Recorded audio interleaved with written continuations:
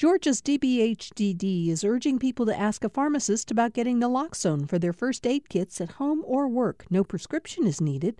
Naloxone can rapidly reverse an opioid overdose and restore breathing. Opioidresponse.info.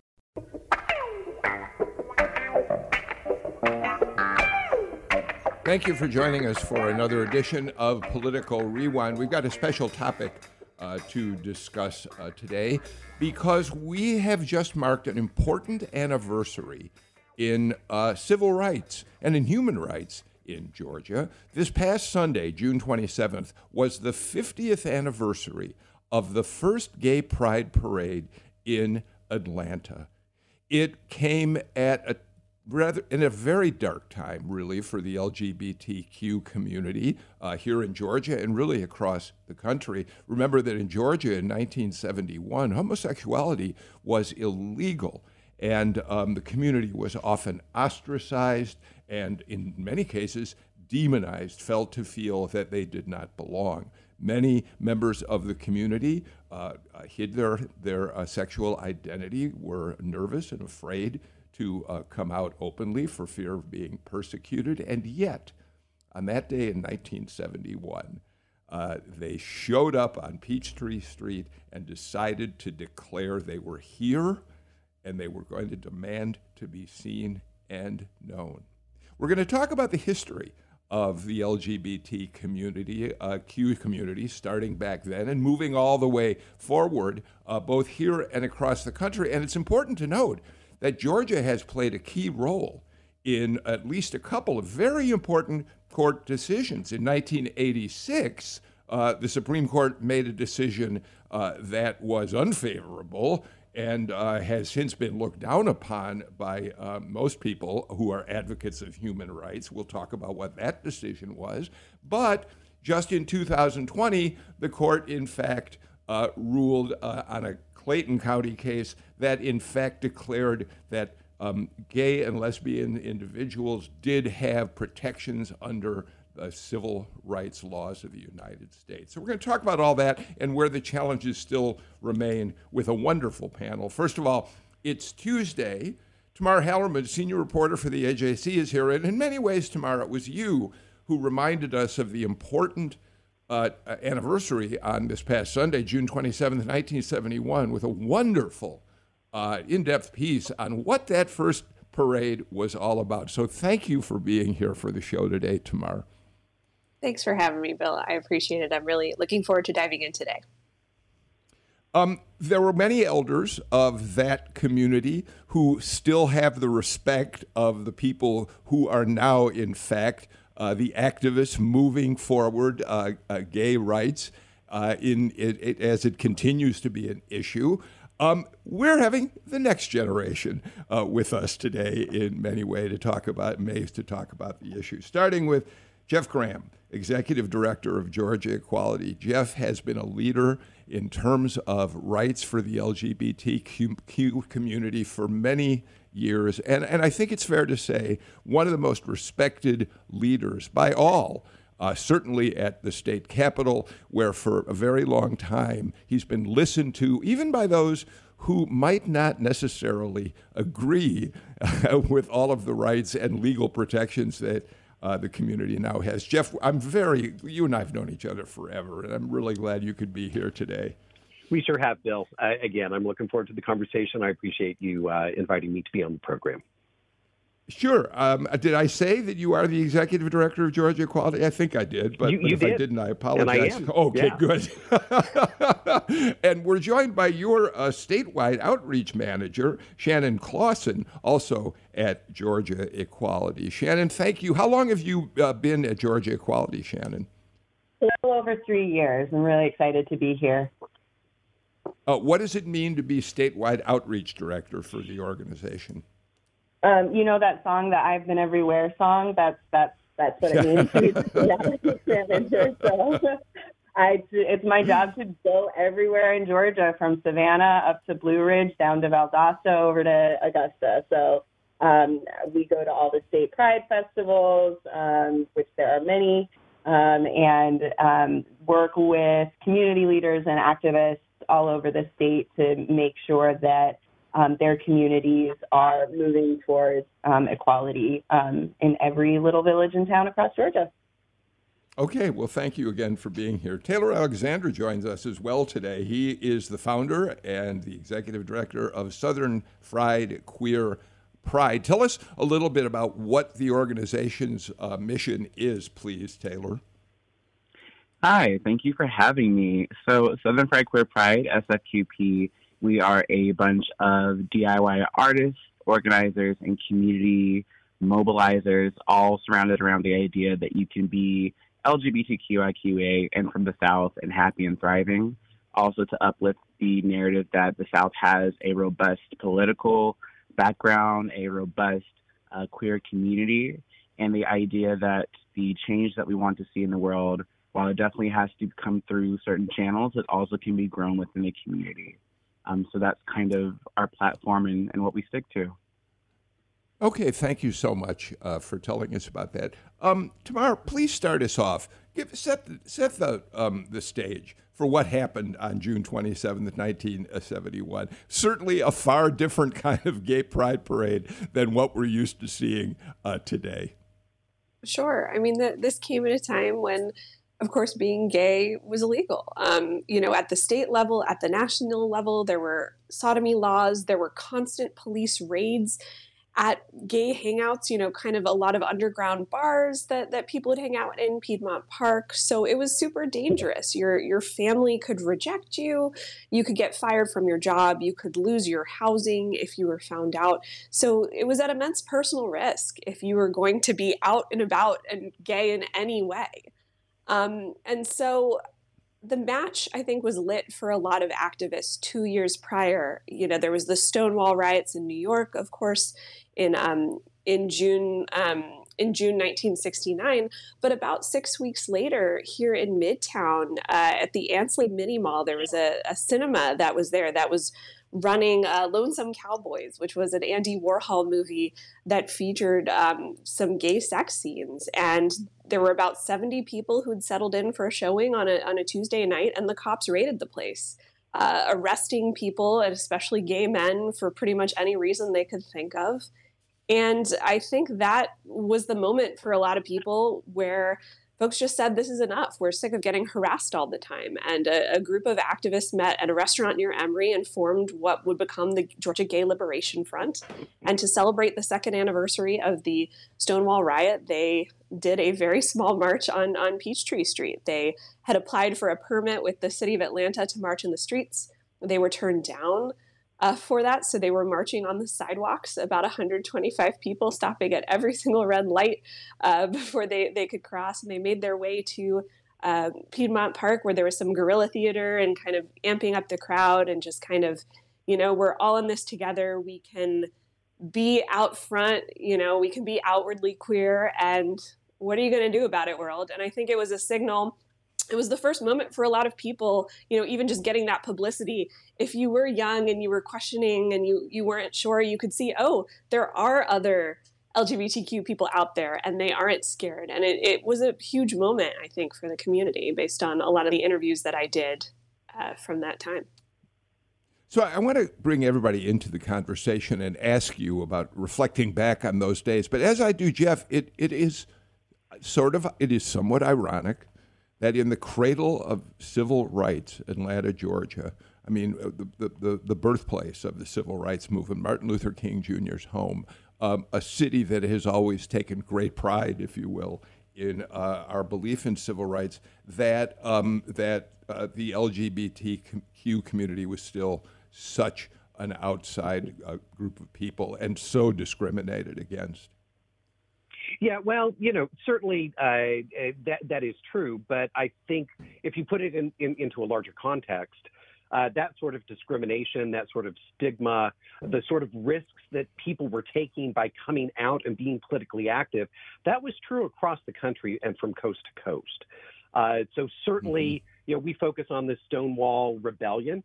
That was up there, the people of color, the sex workers, and specifically the transgender and gender nonconforming folks that had said they had just had it.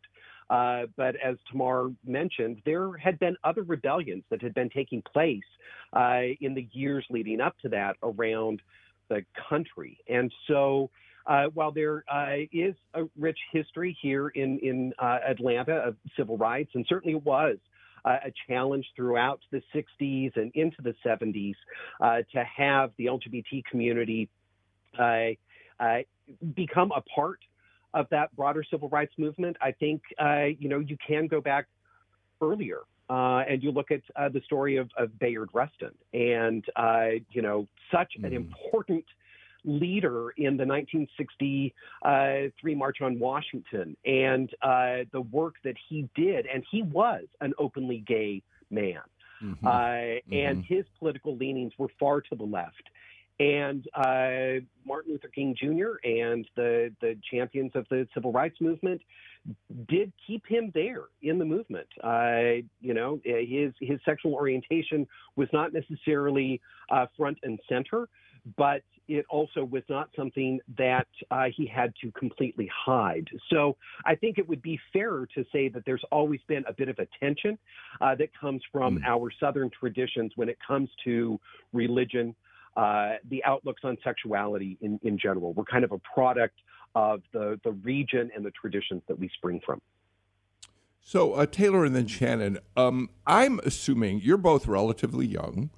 And so come along at a time when being openly gay, lesbian, transgender, whatever, is a little bit easier than it was certainly back then. So Taylor, I wonder if you reflect on what the people involved in that 1971 march, what courage it must have taken to step out and say, yes, we are who we are. Accept us, as Tamar has said. Taylor? Definitely. I think that the courage that it took to be open and visible and loud is something that I thoroughly respect and something that I still see in the community today. When I started organizing here in Atlanta around 2011, a lot of the folks who brought me into the movement work were people who have been doing the work for decades. People like Ms. Cheryl Courtney Evans, people like Dee Dee Chamblee here in Atlanta. And so that kind of energy and that kind of perseverance is something that really was needed to kickstart that kind of energy and that kind of movement, but is definitely still here in the city today. And I think you can see that that energy and that need to be visible and out loud. And so many of the organizations and so many of the older activists who are still here and still doing the work because the work still needs to be done in so many ways. Shannon? Yeah, I mean, admiration and gratitude. I think I am very much a student of LGBT history, and I think a lot of LGBT people are like that because we aren't raised necessarily in LGBT homes, right? Like you don't have, every gay kid doesn't have a gay parent, right? And so you kind of have to educate yourself. And so when I came out in my 20s, that's when I wanted to know everything. I wanted to know everything about Stonewall. I wanted to know everything about San Francisco. And I think that is so important for our community that we have the opportunity to know our heritage, to know our history, to be educated by wonderful places like in the AJC. And I think that gives us grounding that is so important because it's still, like Taylor said, it's still necessary. It's still really important. I feel really lucky that I work in a place where I can bring my full self to the job every single day. I don't have to hide parts of myself because it's quote unquote unprofessional. And I think so many Georgians still live that life that they don't feel comfortable. And that's what I think we're all on this panel working towards is creating a society where you can bring your full self, your full queer, loud self to work and have that be valued as a part of the community that adds to everything we do. One thing that was interesting to me as I was reporting this story and talking to a lot of activists from the 70s, I grew up in the 90s and the 2000s where it felt like so much of the discussion in terms of LGBTQ rights were always surrounding marriage. Can we get married, civil unions, all of that. But it was so interesting how back in the day in the 70s, that was not an issue that was really discussed. The things that they were really marching for, especially in that first march in 71, had to do with repealing sodomy laws. It had to do with passing non-discrimination protections so you couldn't get fired from your job or, lose your apartment and that sort of thing. And it was interesting, the sodomy laws, obviously those have been, the Supreme Court got rid of those in 2003 and Georgia did in 1998. But the non-discrimination protections, those are things that until 2020, we were still talking about. And on the state level, as I'm sure Jeff and Shannon will be happy to talk about, is something that Georgia still doesn't have. Yeah, well, and Tamar, I'm glad you brought that up. But, despite the Supreme Court decision, in some ways, that was very specific around employment.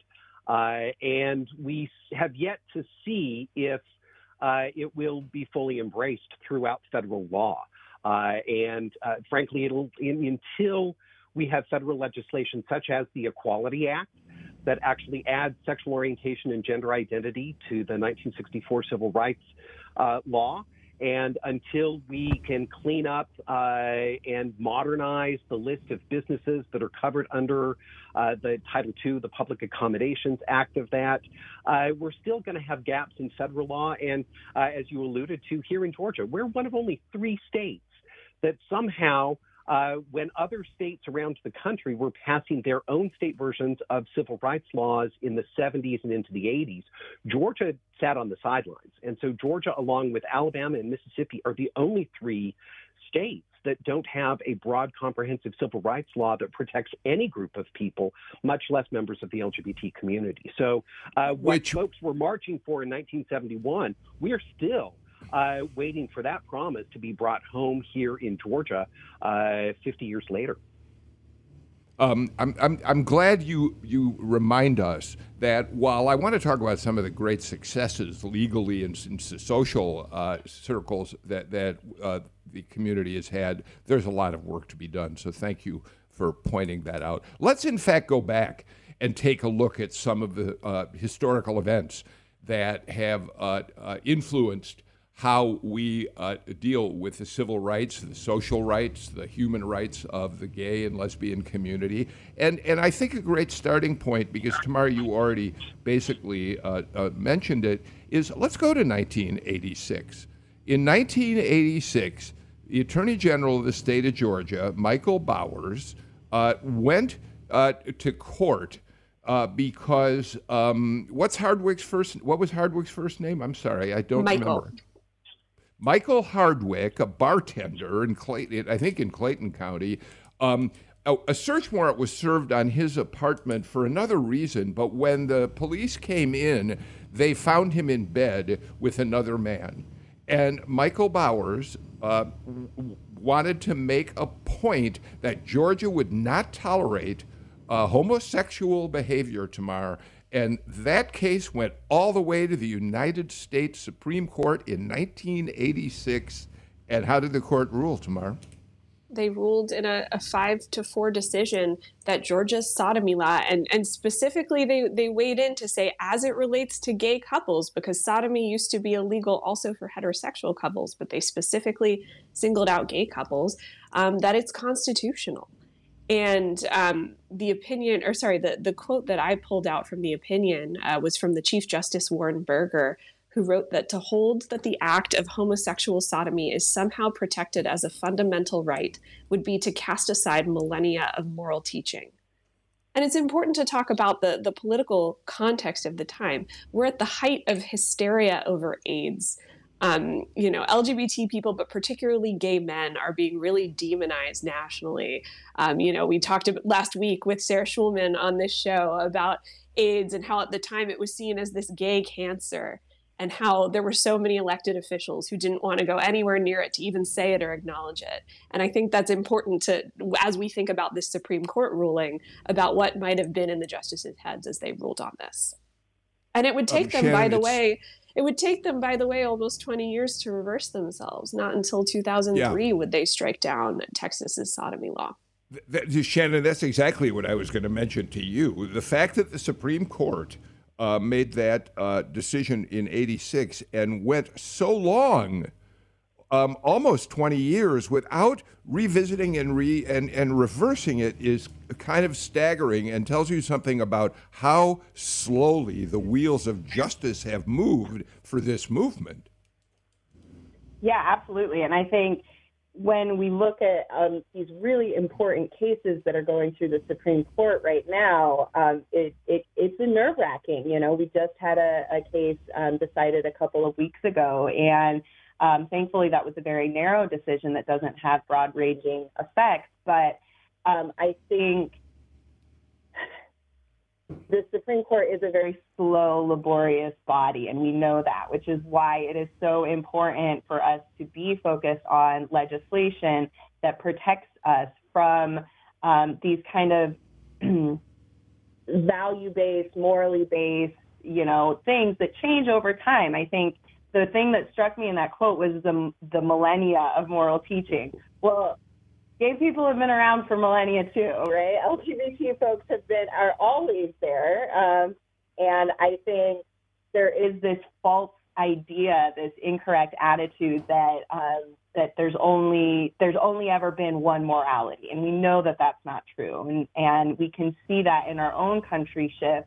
Even just 20 years ago, when I was a young woman, the idea of being openly LGBT was ludicrous to me. I was raised in a very Christian household, and now what struck me with Tamar's piece is actually we've really come a really long way, and things are moving. Sometimes when you're in the trenches day in and day out, you get really thinking oh my God, we're going so slow, and sometimes we take a loss and all this kind of stuff. But if you step back and look at the last 50 years, from where it was in the 70s versus, we now have the Supreme Court has ruled for employment protections, right? And we have the right to marry, and we hopefully will get the Equality Act passed, and hopefully we'll get a non-discrimination civil rights law here in Georgia.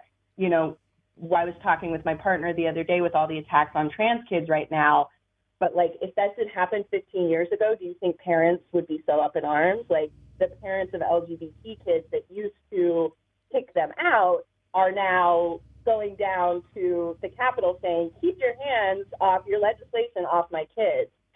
So I do think that there is an incredible shift. So even though the Supreme Court continues to be its laborious self, I think the society at large is moving forward, and legislation can help protect us from some of those slow moves. Jeff, one sign of slow progress, but progress nonetheless, is the fact that Michael Bowers, who was enemy number one of the gay and lesbian community for many years as a result of Bowers v. Hardwick, he recanted. He acknowledged that he was wrong about that and that he was sorry that he had moved forward with that case. Yeah, well, frankly, it's part of what keeps me hopeful and optimistic over the decades, because not only did he recant, and it was not just Bowers versus Hardwick, he had a number of state-level Supreme Court decisions on domestic partner benefits, on employment law here in Georgia. So he actually has a pretty extensive anti-LGBTQ history. But a few years ago, we were on the same side when it came to fighting attempts to bring in a so-called religious freedom law into Georgia.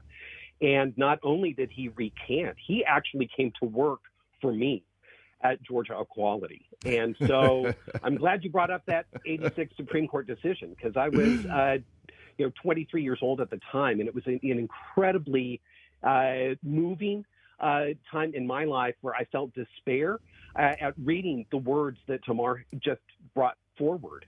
And I could not believe that my government had turned its back on me in that way. And it actually kind of launched decades of activism. And to think that, close to 40 years later, that Michael Bowers came to work for me at Georgia Equality to help advance our agenda. Taylor, Tamar mentioned AIDS, HIV/AIDS, and of course in the early and mid 80s and really into the 90s, one of the things that continued to stigmatize the community, especially gay men, was the fear in the community about gay men carrying this deadly disease, which they could transmit to others around them, regardless of sexual orientation. It took a lot of energy out of a forward progress, I think, for a period of time before we got on track. Not to mention, as we talked about in this show last week, the enormous toll it took on the lives of so many gays and some lesbians as well, and straight people, because the government refused to act. But it certainly slowed any progress that the community had hoped to make. Definitely. I think that there's this current conversation going on online where a lot of LGBTQ people don't have a whole generation of LGBTQ elders because of the HIV/AIDS epidemic. And it makes you think what kind of political possibilities, what kind of historical education could have been passed down had our government stepped in, or had our, society at large been more supportive and tried to save this generation of amazing people that we lost. I think we're still battling a lot of the same things today. As much as there has been some education, as long as there, has also been some advancement in medication, the kind of proliferation of PrEP, if you will, in that regard, the stigma and the worry and the kind of misinformation around HIV and AIDS today it still permeates everything. I think especially, I have a lot of privilege in being somebody who lives in an urban city, who has steady access to, STI testing whenever I want, who has access to community people who are living with HIV, who are living with AIDS, who I can talk to and get that kind of historical perspective from. But for people, outside of Atlanta, in more rural communities and in spaces where there's not even a comprehensive sex ed in schools, we're still in a battleground where misinformation can contribute to, the harm that is running rampant in our communities.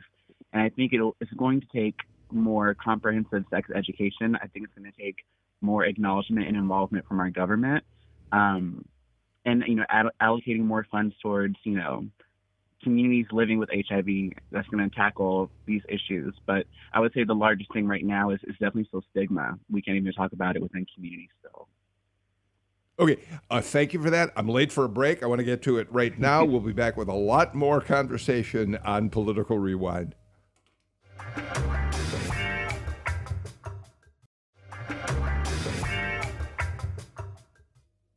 Welcome back to Political Rewind. We're going back to 1971, which was the date of the year of the first Gay Pride March in Atlanta, and going forward from there to talk about the progress and areas where there still needs to be enormous work to do in providing legal, human, and civil rights for the LGBTQ community. Tamar Hallerman is with us, senior reporter at the AJC. Jeff Graham, the executive director of Georgia Equality. Shannon Clawson, who is the statewide outreach coordinator for Georgia Equality. And Taylor Alxndr, who is the executive director and founder of Southern Fried Queer Pride. And Taylor, I owe you an apology. I'm 74. I'm an old man.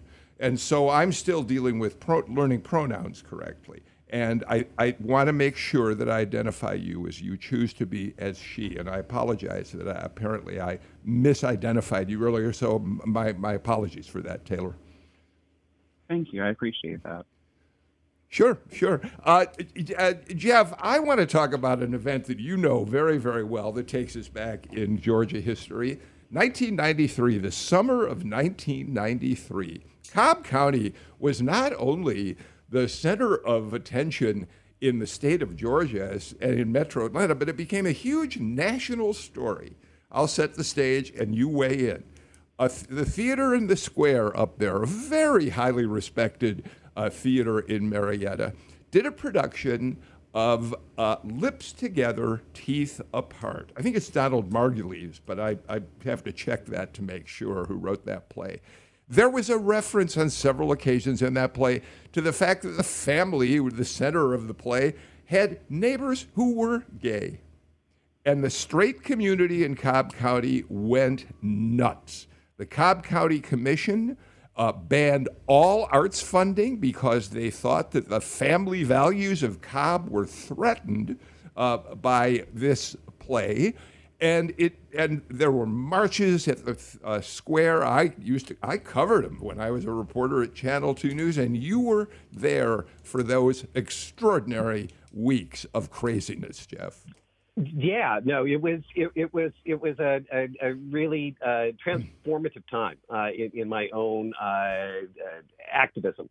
And it was not just the defunding of the arts in Cobb County, which really brought the arts community, the LGBTQ community together, ACT UP, Queer Nation, Lesbian Avengers, a lot of us going to Marietta for the first time, learning about the Big Chicken as the landmark so that we could do the turn properly to get to the square, learning a lot about what was still a newish home for me.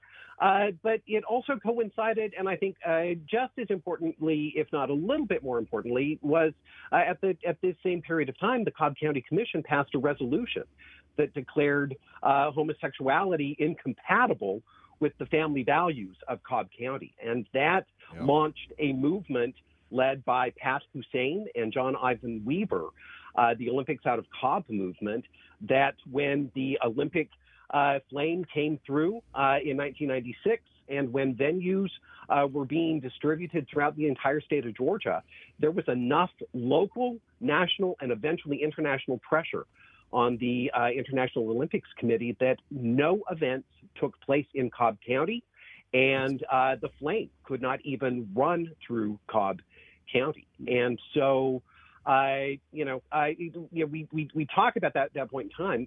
Part of why it was transformative to me is it also was a period of time that I would get regular phone calls from the Cobb County Sheriff's Office saying that if I was coming to a demonstration or a commissioner's meeting or whatever it would be, that they would meet me at my car to escort me because there had been a death threat made against me, and that they would search my car for bombs before I would be allowed to get in there. A very, very dear friend of mine, John Greaves, that actually lived in Cobb County at the time and was one of the local leaders in all of this.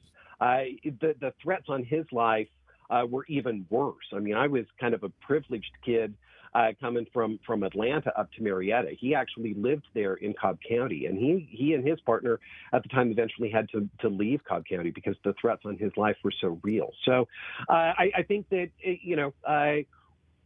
again, as Tamar had started off, great risks that people took in the early 70s. There was another generation of folks in the late 80s and 90s that were also taking a lot of risks. And I'm lucky and privileged enough to have been amongst a large number of people who affected those changes and brought about tension.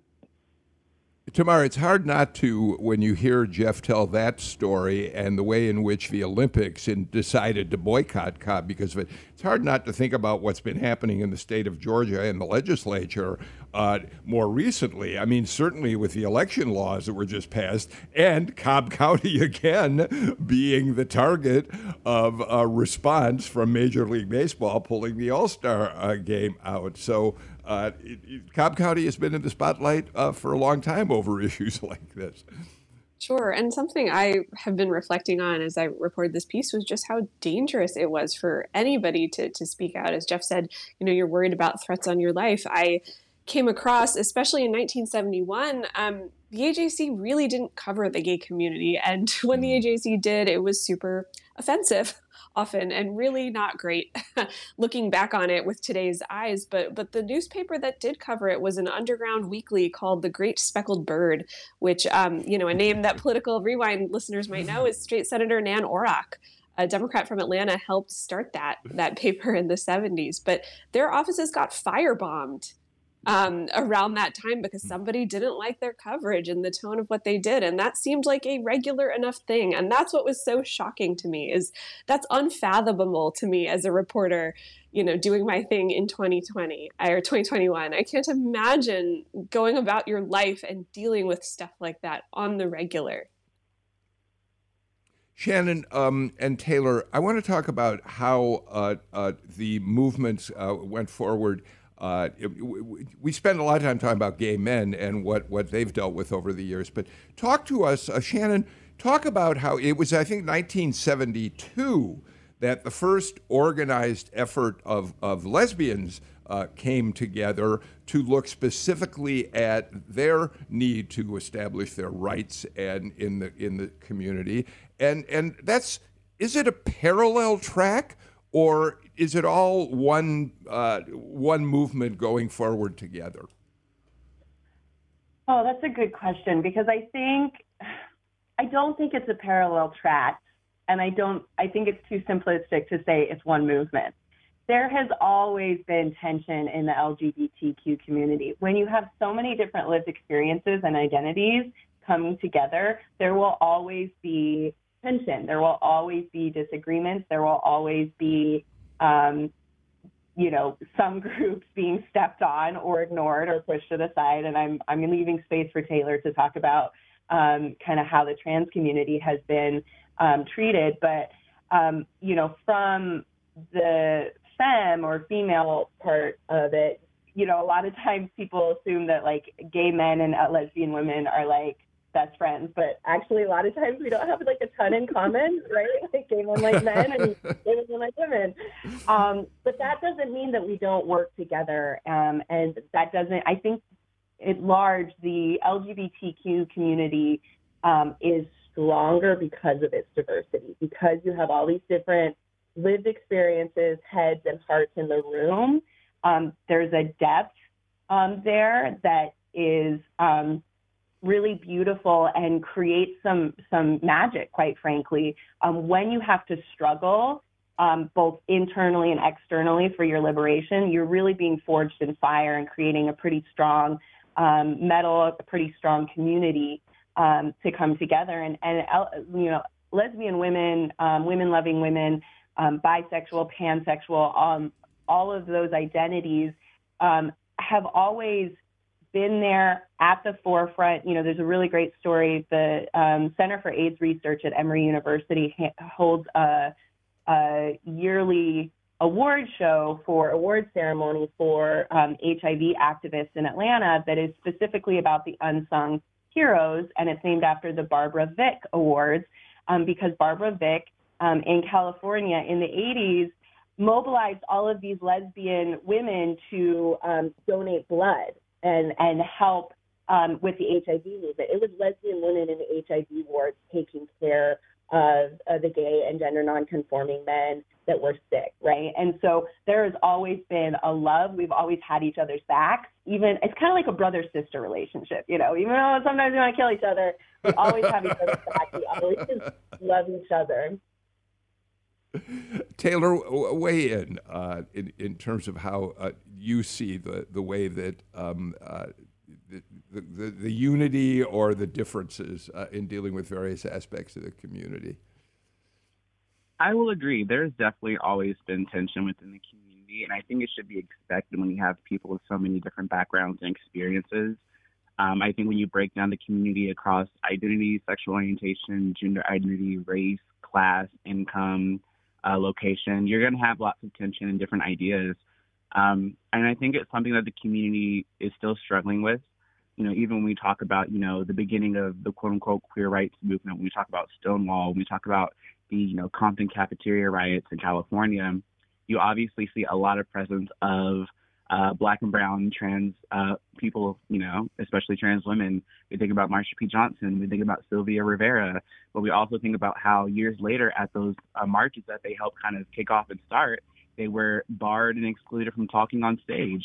They were sometimes banned or kicked out of those marches, the very ones that they put their, bodies and lives on the line for.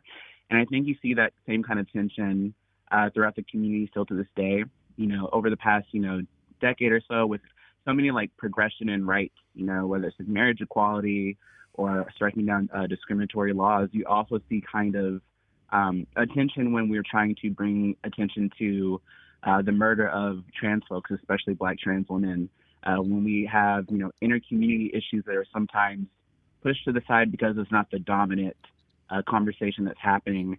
And I think that's a running theme within queer history for the LGBTQ community, is that as much as like we're having these moments of amazing success legislatively in society, we also have moments where we're silencing often people within our own community because it's not the current kind of conversation that we're having.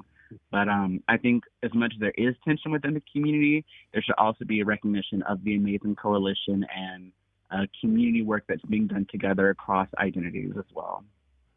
Yeah, and I do want to talk about areas in which the community has come together to lobby on behalf of important laws. And so, Tamar, one great example of that is for virtually 2 decades, Georgia did not have a hate crimes law.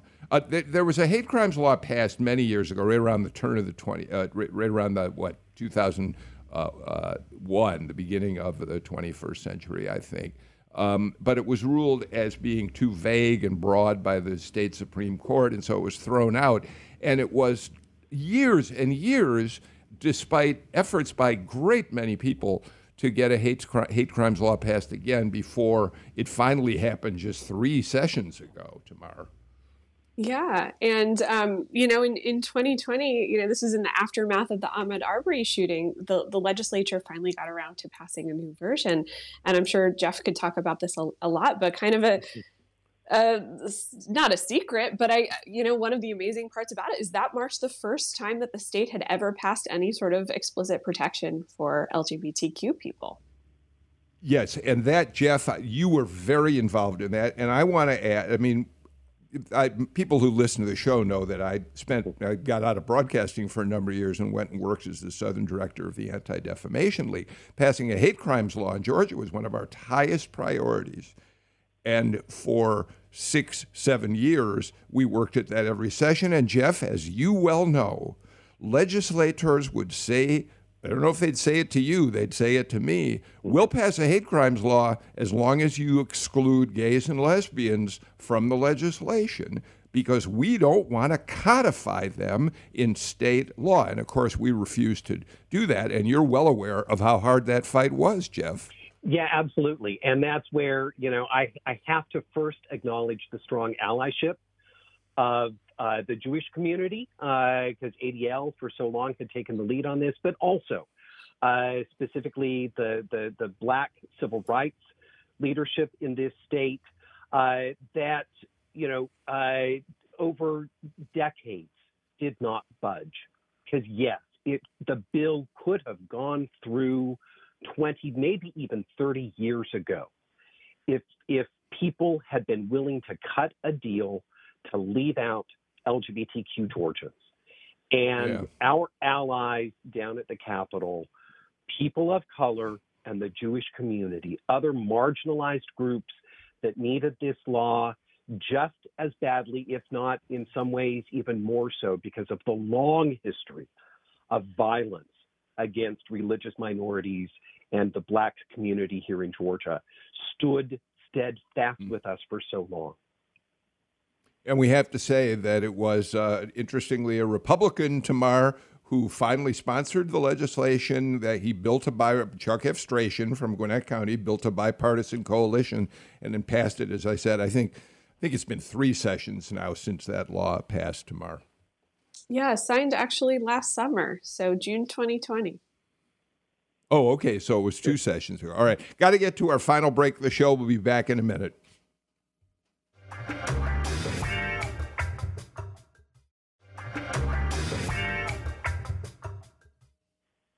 Tamar Hallerman, the 2015 decision by the United States Supreme Court in Oberfell, which legalized gay marriage, was celebrated as one of the greatest achievements in jurisprudence for gay and lesbian people. And so it looked as if things were moving in the right direction, and then the Trump administration comes along. And the setbacks that they put in place, obstacles they put to other civil rights for gays, reminded us there's still a lot of work to be done.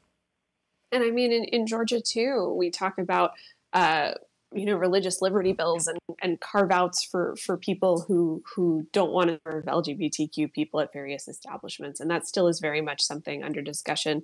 In Georgia last session, 2 separate bills that would have affected transgender youths having to do with their ability to play sports, to get hormones, anything like that. So still very much under discussion nationally and here in Georgia. Yeah, that's important, Taylor. The transgender issues, which the legislature put aside last session, are certainly not going away, and there continues to be a strong movement at the Capitol to, in fact, take up legislation that would marginalize transgender individuals, transgender youth, very specifically, yes? Taylor? Are you there? Absolutely. I feel as if when it comes to transgender youth and transgender communities, often it seems over the past decade, we become the kind of target, the new thing that people use in conservative circles to kind of spark outrage or to say that we are some sort of threat or harm to the greater society.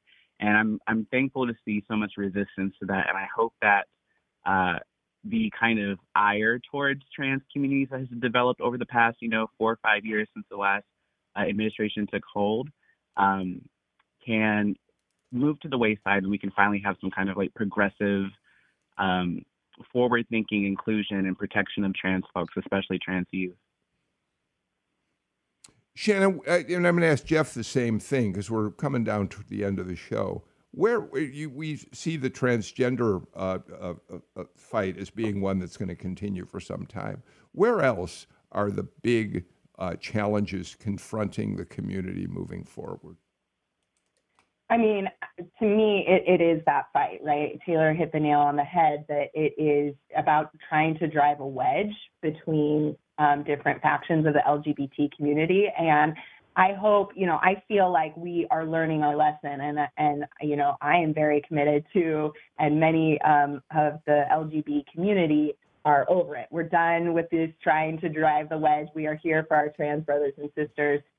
So to me, like standing up and saying, keep your hands off the trans kids, leave them alone, is really important and has really mobilized a lot of people. I also think, working towards a comprehensive civil rights law, right? We're still really, really vulnerable legally. I think one of the biggest issues that we're dealing with is housing, right? Thankfully, the Supreme Court has said you can't fire somebody because of their sexual orientation and gender identity, but it's still legal to evict somebody or to deny them an apartment or a home. And that is a really big problem. And so we need legislation to protect people, to give them a safe place to lay their head at night, and help them thrive as Georgians. Jeff? Yeah, just real quickly, this U.S. Supreme Court yesterday took an action that I think a lot of people missed, that I did want to just bring up when we're talking specifically about trans youth. And they rejected a case with a transgender student where he was denied access to using restroom facilities in his school. And so that left in place a lower court ruling that said that, yes, Title IX does cover transgender, gender nonconforming youth. And so that gives me great hope that at least from a court perspective, we may be at the end of this. But as Taylor said, this, and Shannon as well, both of them, this is the battle going forward, and the entire community needs to recognize this and put as much weight into protecting trans youth, trans adults, gender nonconforming people as we did in the fight for the freedom to marry. Yeah, thank you for mentioning that important Supreme Court decision yesterday, Jeff. Tamar, it's a long, long road to legal rights, human rights, acceptance by a community. You documented it going back to 1971 in Georgia. But we really learn as we talk about things like this, Tamar, just how long the fight is to be accepted and protected in the same way that all people have to be. Sure. And we're so lucky we get to talk to such smart people like Jeff Taylor and Shannon who can help kind of explain all the different facets of all of this. I agree. And I want to do that. Jeff, we're really running short on time. But one of the reasons that it was important that you be on the show is not only because you are a leader in so many ways in the fight for equal justice, but you have shown over the decades a patience and a willingness to get in and talk reasonably and responsibly. And I can't help but think that at times you must go home at night and knock your head against the wall. But you have made progress. Thanks, Bill. And yes, I definitely knocked my head against the wall. I've got an amazing team at Georgia Equality that supports me, an amazing community that joins me in this. And frankly, that's what I do now. But I have a long arrest record. I was a bad boy 30 years ago, so I got it out of my system. Jeff Graham, Shannon Clawson, Taylor Alxndr, I really appreciate our conversation today. Tamar, you are so right. It's smart people talking about an important issue. Thank you all for being here. We're back tomorrow. Tomorrow, we're going to talk about how other countries have looked at the histories that they face, the dark histories, like, say, Germany and the Nazis and Adolf Hitler, and put it in the context of what we're dealing with in terms of critical race theory today. That's tomorrow. In the meantime, I'm Bill Nigut. See you then.